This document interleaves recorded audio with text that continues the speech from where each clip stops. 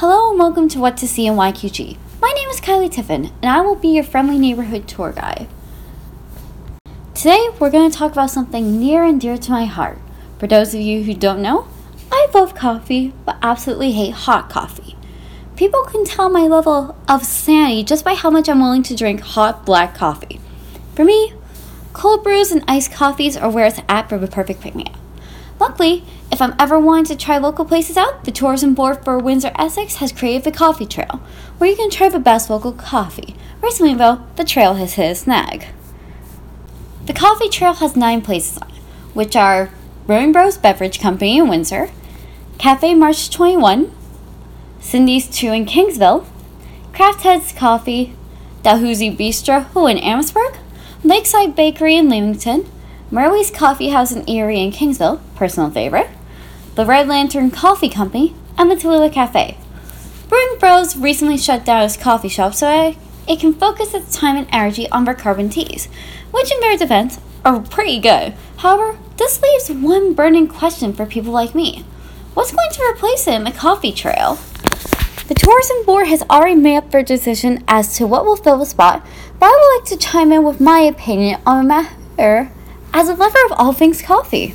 The board's 2 big contenders are the Green Bean Cafe near the University of Windsor and Old School Deli and Cafe in Essex. Both are pretty good choices, especially since Green Bean is one of the only places in the city that offers vegan options, but I think there are better coffee places out there. If I was the person who had to choose who would fill the spot, here would be my 3 big contenders. Coffee Exchange in downtown Windsor, Shui Shui Cafe in South Walkerville, and Wizards of Walkerville in South Walkerville. Coffee Exchange is a place that I frequent every time that I'm downtown. When my office was a few blocks away, I would choose it over Starbucks and Tim Hortons almost every time. That's because while you get similar drinks to Starbucks at Coffee Exchange, nothing beats the sweets. You can get cakes, pies, cookies, brownies, and various bars here along with your favorite cup of coffee. They even get a bit more creative with their coffee choices. My go-to order here is an iced vanilla latte with a s'mores bar that makes you feel like you're right next to a fire with your friends. Then there's Shui Shui Cafe. This is definitely a place I would consider, though it's closer to central Windsor on Ottawa. Like Green Bean, they offer a variety of options for vegetarians and vegans alike, but Shui Shui takes the cake with this prize, as they offer something no one else in Windsor does. The Mediterranean Cafe food.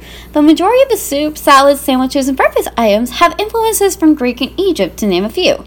But personally, you need to go there for the cold brew and the desserts. They make everything from gluten-free brownies to vegan donuts, and everything tastes delicious. Finally, we come to Windsor's only official board game cafe, Wizards of Walkerville. This place was filled with so many games on the shelves that you could spend an entire week here and not get bored, especially if you come with a decent-sized group.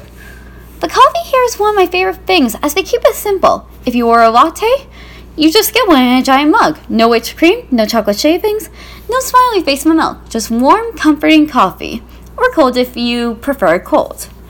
If you want to pair it with something, I would suggest either the daily desserts or the delicious burgers. Well, friends, that's all the time we have for today.